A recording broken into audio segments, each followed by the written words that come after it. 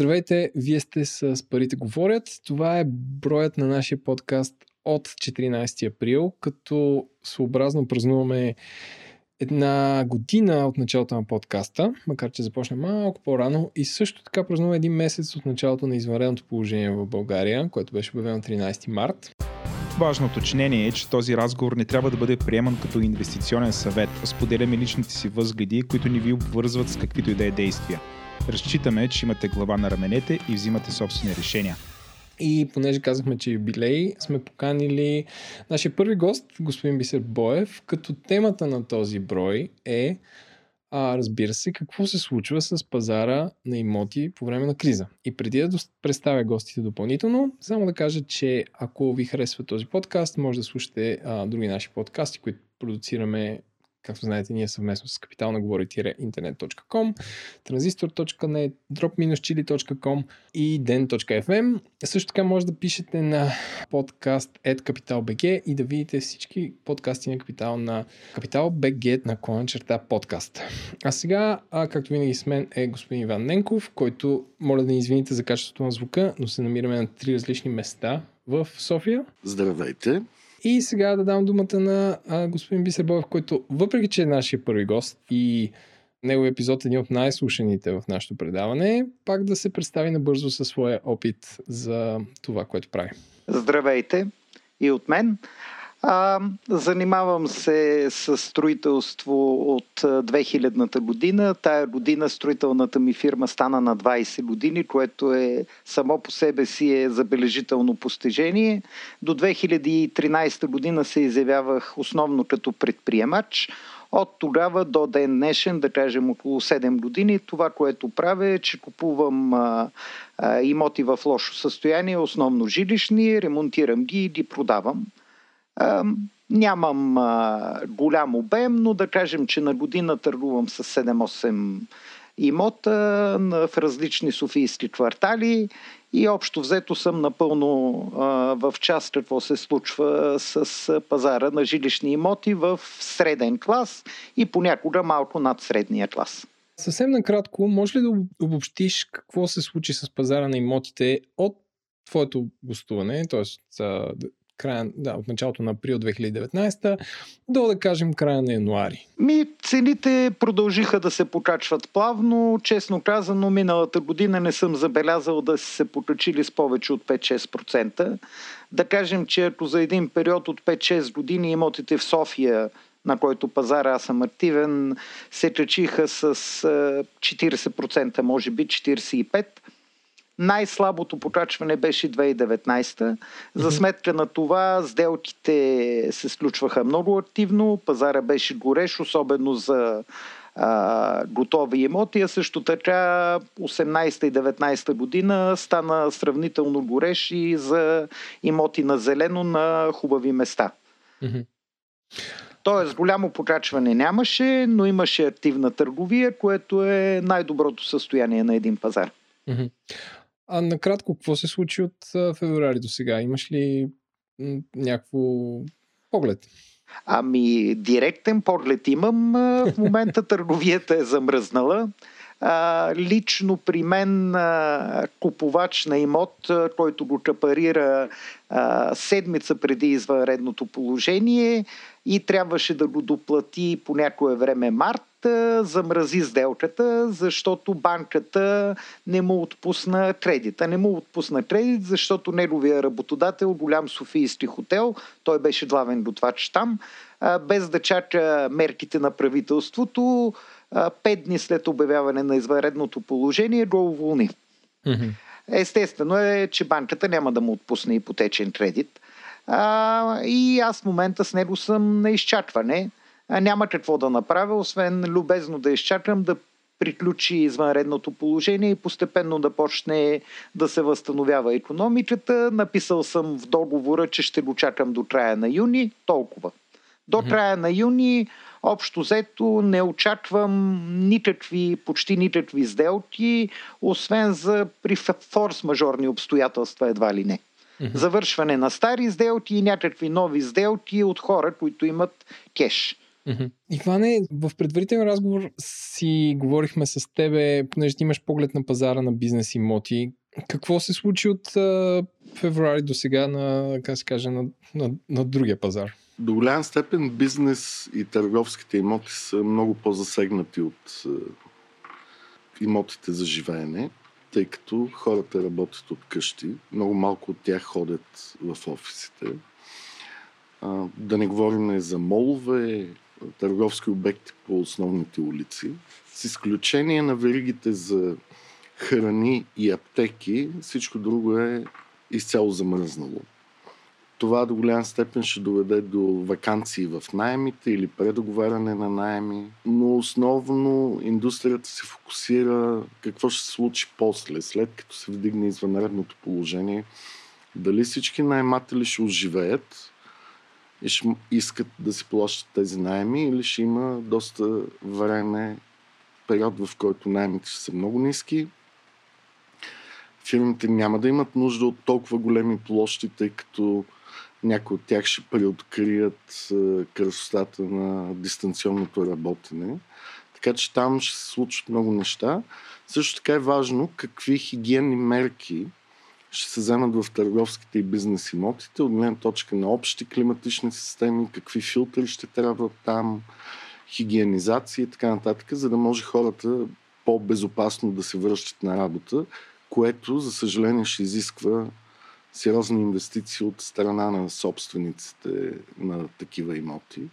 Така че за този пазар аз съм не особен оптимист, но може би след края на годината и следващата година ще се намери изцяло нова формула за използване на тези имоти, която аз естествено не знам в момента, но в крайна сметка това ще доведе бизнес и ритейл имотите да се използват по нов начин. А мислиш ли, че наистина фасилити менеджерите или собствениците на такива сгради, там офис клас A, биха инвестирали до такава степен за промяна на климатични системи, филтриране и така нататък? Защото това ми се струва един изцяло, пазар за заводи, едва ли не. Да, за съжаление нямат избор. Особено когато се касае за фирми с високо ценен и високо платен персонал, собствениците на тия фирми няма да искат да изложат тези хора на риск да излязат от строя за 2-3 седмици, не дай си Боже за по-дълго.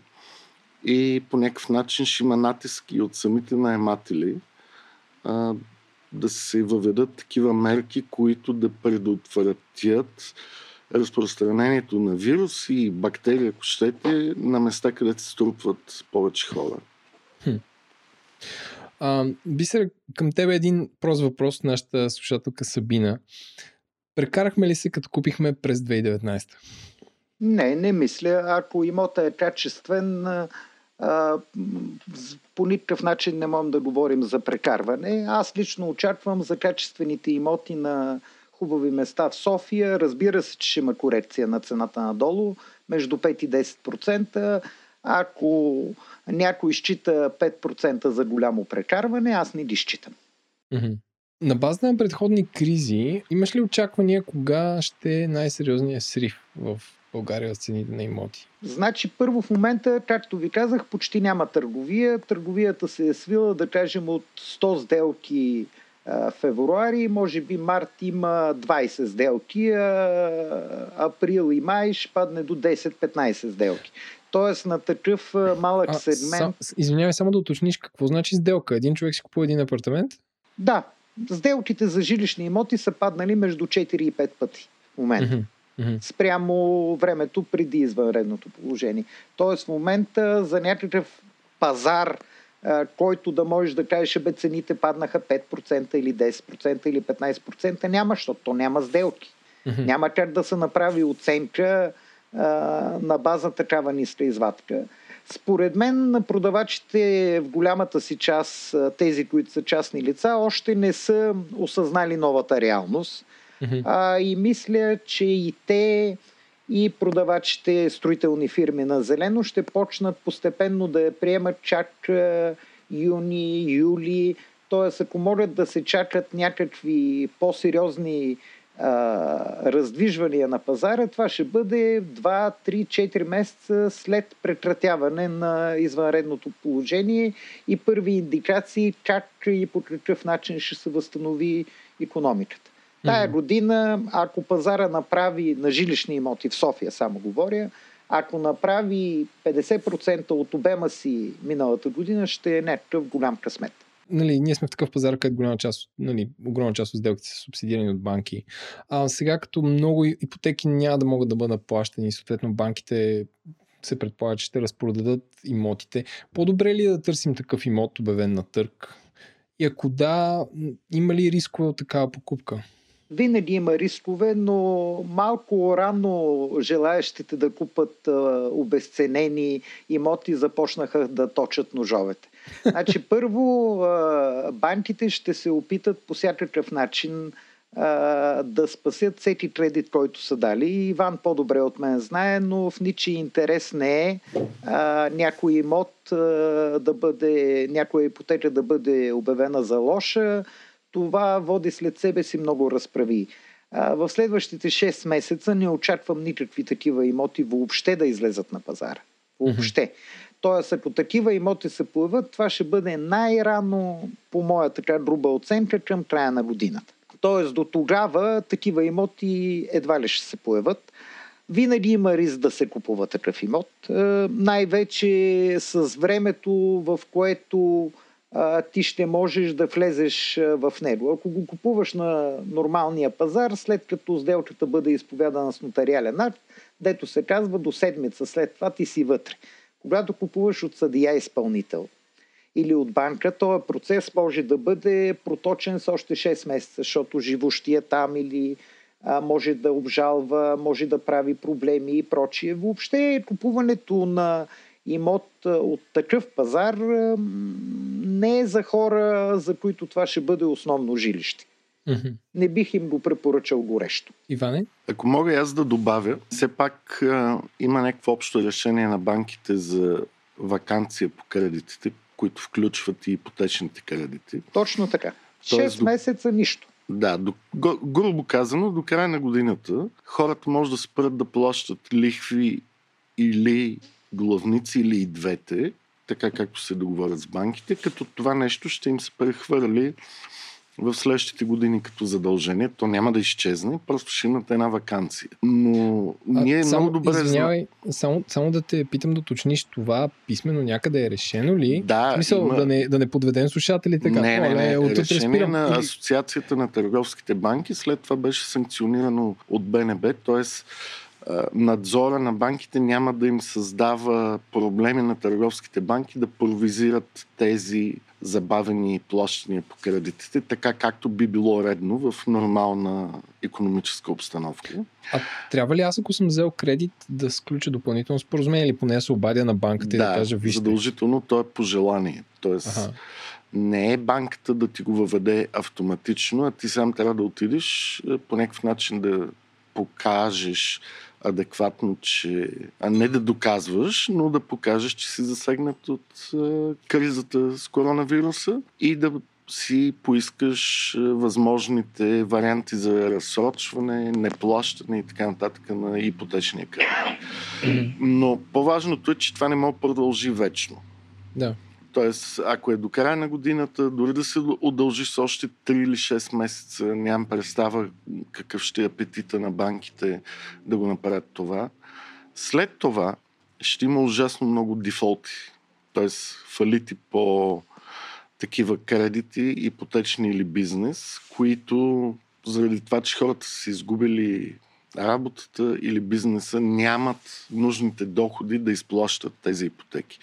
И чак тогава, ако тези имоти излезат на пазара, може да се очаква по-голям натиск върху цените и съответно, ако хората искат да инвестират, да дебнат този момент, въпреки рисковете, да си купят някой по-евтин имот.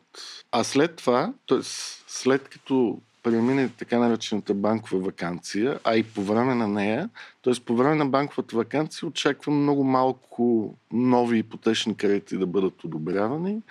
Повечето банки ще искат да работят само с хипергарантирани, хиперплатежоспособни физически лица, които нямат проблем с доходите си и работата си, за да изплащат ипотеките, като след това критериите за отпускане на ипотечни кредити ще се затегнат. Примерно, ако стойността на имота е 100, банката по-скоро ще дава 60-65% спрямо 80% сега, както има такива случаи.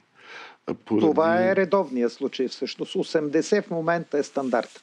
Да, тогава ще слезат на 60-65, предполагам.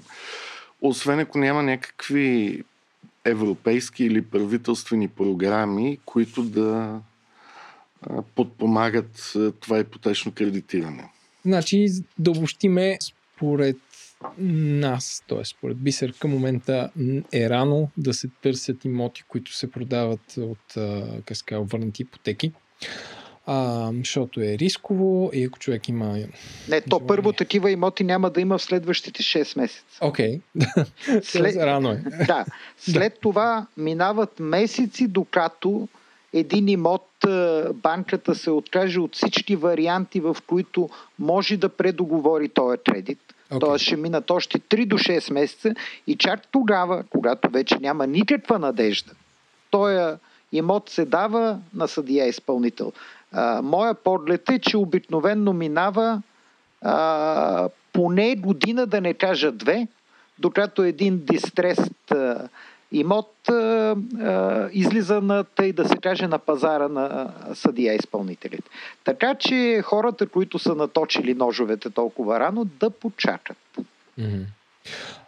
Очакваш ли, ти каза, че си експерт по имотите в София, но очакваш ли, примерно, младите хора да кажат, описна ми тук и да се върнат на село и да трябва да стягат, така се каже, старите къщи и да има някакъв друг пазар на такъв вид имоти или засилен интерес към областните градове?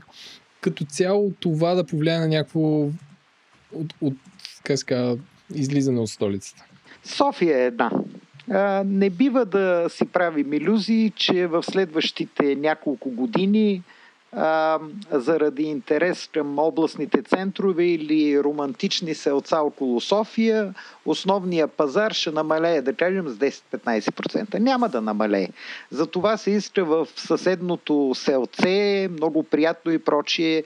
Младите хора имат семейства, имат деца, там да има медицински пункт, да има приличен магазин, да има прилична инфраструктура, най-вече да има прилично security, да можеш да си спокоен, че семейството ти там е целогодишно. Точно заради тия неща, макар и да има някакви такива желаещи, те ще са по-скоро единици. Уважавам тяхното желание, но това за сега не пречи на пазара в София. Това е самата истина. А ти склонен ли си да прогнозираш пазара на имоти днес, предвид, че така ситуация не е срещана до сега? Тоест това не е като предната криза. Значи в момента трябва някой да е изключително самоуверен да прави прогнози днес. Аз виждам, че до края на годината ще има корекция 5-10% за нормалните жилища на нормални места и на не надути цени. Ще има вероятно по-голяма корекция за имотите, които са в строеж на много ранна фаза. Там мога спокойно да прогнозирам, че ще има падове и до 15-20%, но извън тая прогноза, която е краткосрочна в рамките на година, не бих се ангажирал с абсолютно нищо повече. А като казваш много ранна фаза, за нашите слушатели, какво значи това за тях? Много ранна фаза означава да не си приключил грубия строеж. Примерно да си на първа, втора плоча или те първа да копаеш дупка. Имайте предвид, че в края, въобще цялата минала година, пазара така започна леко да се нажежава и някакви желаещи да притежават нов имот бяха склонни да дават, айде не като при предишната криза, 50% преди да има строителя разрешение за строеж, но 10-20% да си капарират едно апартаментче на една зелена поляна, такива имаш. Какво би посъветвал според стадия, на който са, да речем, едни собственици на бъдещи на имоти, какво би ги посъветвал? Ако аз съм дал капаро и съм налял, не знам колко, колко е стандарт? 10-20%? Какво да правя? Ако е на ниво копаем дупка. Ако някой е дал 10%, строителя му е на ниво копаене на дупка и не е ясно дали е толкова солиден, че да завърши сградата, смело да се откажат. Ако обаче строителя отива към приключване на грубия строеж или е в още по-напреднала фаза, да седнат и да преговарят с него. Всеки разумен инвеститор няма да иска да отреже клона, на който стои, и ще намери някакви вътрешни резерви. Дали ще са 5, дали ще са 10%, не знам, но винаги е по-добре да се водят разговори, отколкото да се притискат и строителите, и купувачите. Аз мисля, че някакси пазара е озрял и хората, които са нормални, ще седнат да водят преговори. Очаквам да има някакви анекси към тези договори или нормално предоговаряне или за отсрочване на вноски, или за намаляне на оставащата цена с 5, 10, 15%. Такова нещо бих направил аз, ако строя и съм по средата. Но дали така ще се случи, това е здравата такава бизнес логика. Ако някой реши, че 10% са много за това, което е капарирал и ще държи до край, по-скоро ще поеме риск. Ако може и аз да добавя нещо, тук никой от нас трибуната не е юрист, но ако хората имат такива инвестиции на база капаро, биха могли да се консултират с техния адвокат, да видят дали има възможност за търсене на икономическа непоносимост или на обявяване на някакъв тип форс-мажор. Да си поискат парите обратно. Да. Мисля, че ще си загубят времето в българската съдебна система, да чакат от строител, който най-вероятно тази сграда му е в единична фирма, да го принудят да им върне парите. Аз не бих заложил на тая карта. Тоест да бъдат по-прагматични, точно така. Не да вярват в силата. Да, ситуацията в момента е форс-мажорна и мисля, че хората, които останаха предприемачи на пазара, са много по-зрели и нормални от тези, които бяха, да кажем, преди 2-13 години, когато имаше изключително много дребни играчи, както се казва, от кол и въжи, решили да стават предприемачи. Последните години в София си има едно стабилизиране на пазара, повечето фирми са солидни, разполагат с ресурс. Разбира се, има и дребни случайни играчи, но повечето си мисля, че ще са склонни, като хора, които са минали през няколко бури, да седнат и да преговарят. Това бих посъветвал аз и купувачите. Да не притискат строителите, а да водят нормален разговор. Иван, как би коментирал развитието на пазара на ипотечни кредити от тук нататък? Лесно ли ще се дават? Трудно ли ще? Какво ще става? Аз до някъде споменах това, но това, което очаквам, не толкова да има покачване на лихвите, а да има по-рестриктивни условия. Търсене на по-големи гаранции за доход от страна на длъжника, да може да докаже, че въпреки кризата ще има стабилни доходи. Като казваш по-големи гаранции, имаш предвид не повече доход, примерно човека да е на работа, която не се влияе от този вид криза. Сигурна, че неговата фирма ще продължи да му плаща заплата. Защото, както Бисер спомена в началото, виждаме, че голям брой фирми, и то не само в туристическия бранш, не могат повече да плащат заплати. Няма как. Да.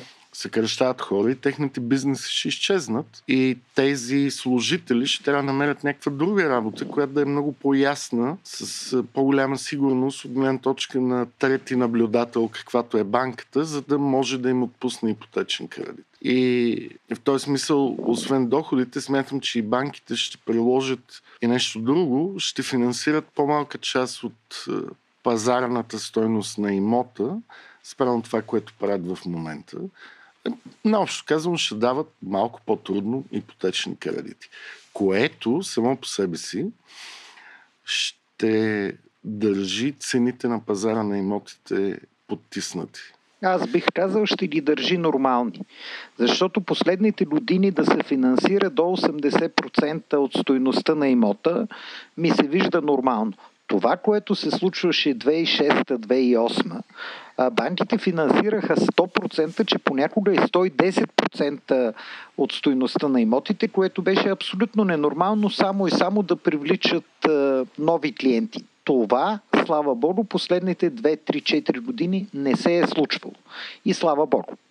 Иначе по отношение на лихвите, ако наистина на България се наложи да тегли голям външен заем за справяне с кризата, което не непременно е лошо, лихвите по този нов външен заем ще станат безрисковия бенчмарк, по който банките ще преизчислят новоотпусканите заеми, включително и ипотечните кредити. Това как променя нещата спрямо сега? Всичко зависи как ще бъде пласиран този заем. Тоест, ако въобще се наложи да бъде теглен, нямам представа какви са разчетите, но според мен до голяма степен ще се наложи. И ако лихвата по този заем, ако външните инвеститори смятат, че България и се е повишил икономическия риск, тогава лихвата би била по-висока, отколкото е била цената на българския външен дълг към края на февруари, да кажем. И за това до някъде би довело до леко повишение на лихвите, но за момента аз заради мерките на Европейската централна банка не очаквам да има сериозно покачване на лихвите. Нали? Просто ще има някакво моментално малко увеличение, когато и ако се случи този заем. Ами добре, благодаря ви. Мисля, че направихме един разширен епизод на нашите стандартни от по 20 минути, който е 30 минути, но темата е супер интересна и обхваща в себе си много въпроси, които нашите слушатели си задават. Така че отново да ви кажа, уважаеми слушатели, ако слушате това и имате интерес и предложения на следващите теми, може да ни пишете на подкаста capital.bg. И също така да влезете, направихме наскоро група във Facebook, която се казва Парите говорят, така че може да ни намерите там, като напишете Парите говорят на кирилица и да продължим дискусията там. Бисере, благодаря ти много. Беше полезно от твоята, как да кажа, усъвременена гледка на пазара до днешния ден. И отново да благодаря на Иван, който... Благодаря и аз. И така ще се чуем скоро. Както се досещате, започнахме да излучваме на седмичен ритъм. И бъдете здрави. Бъдете здрави и се пазете. Пазете се.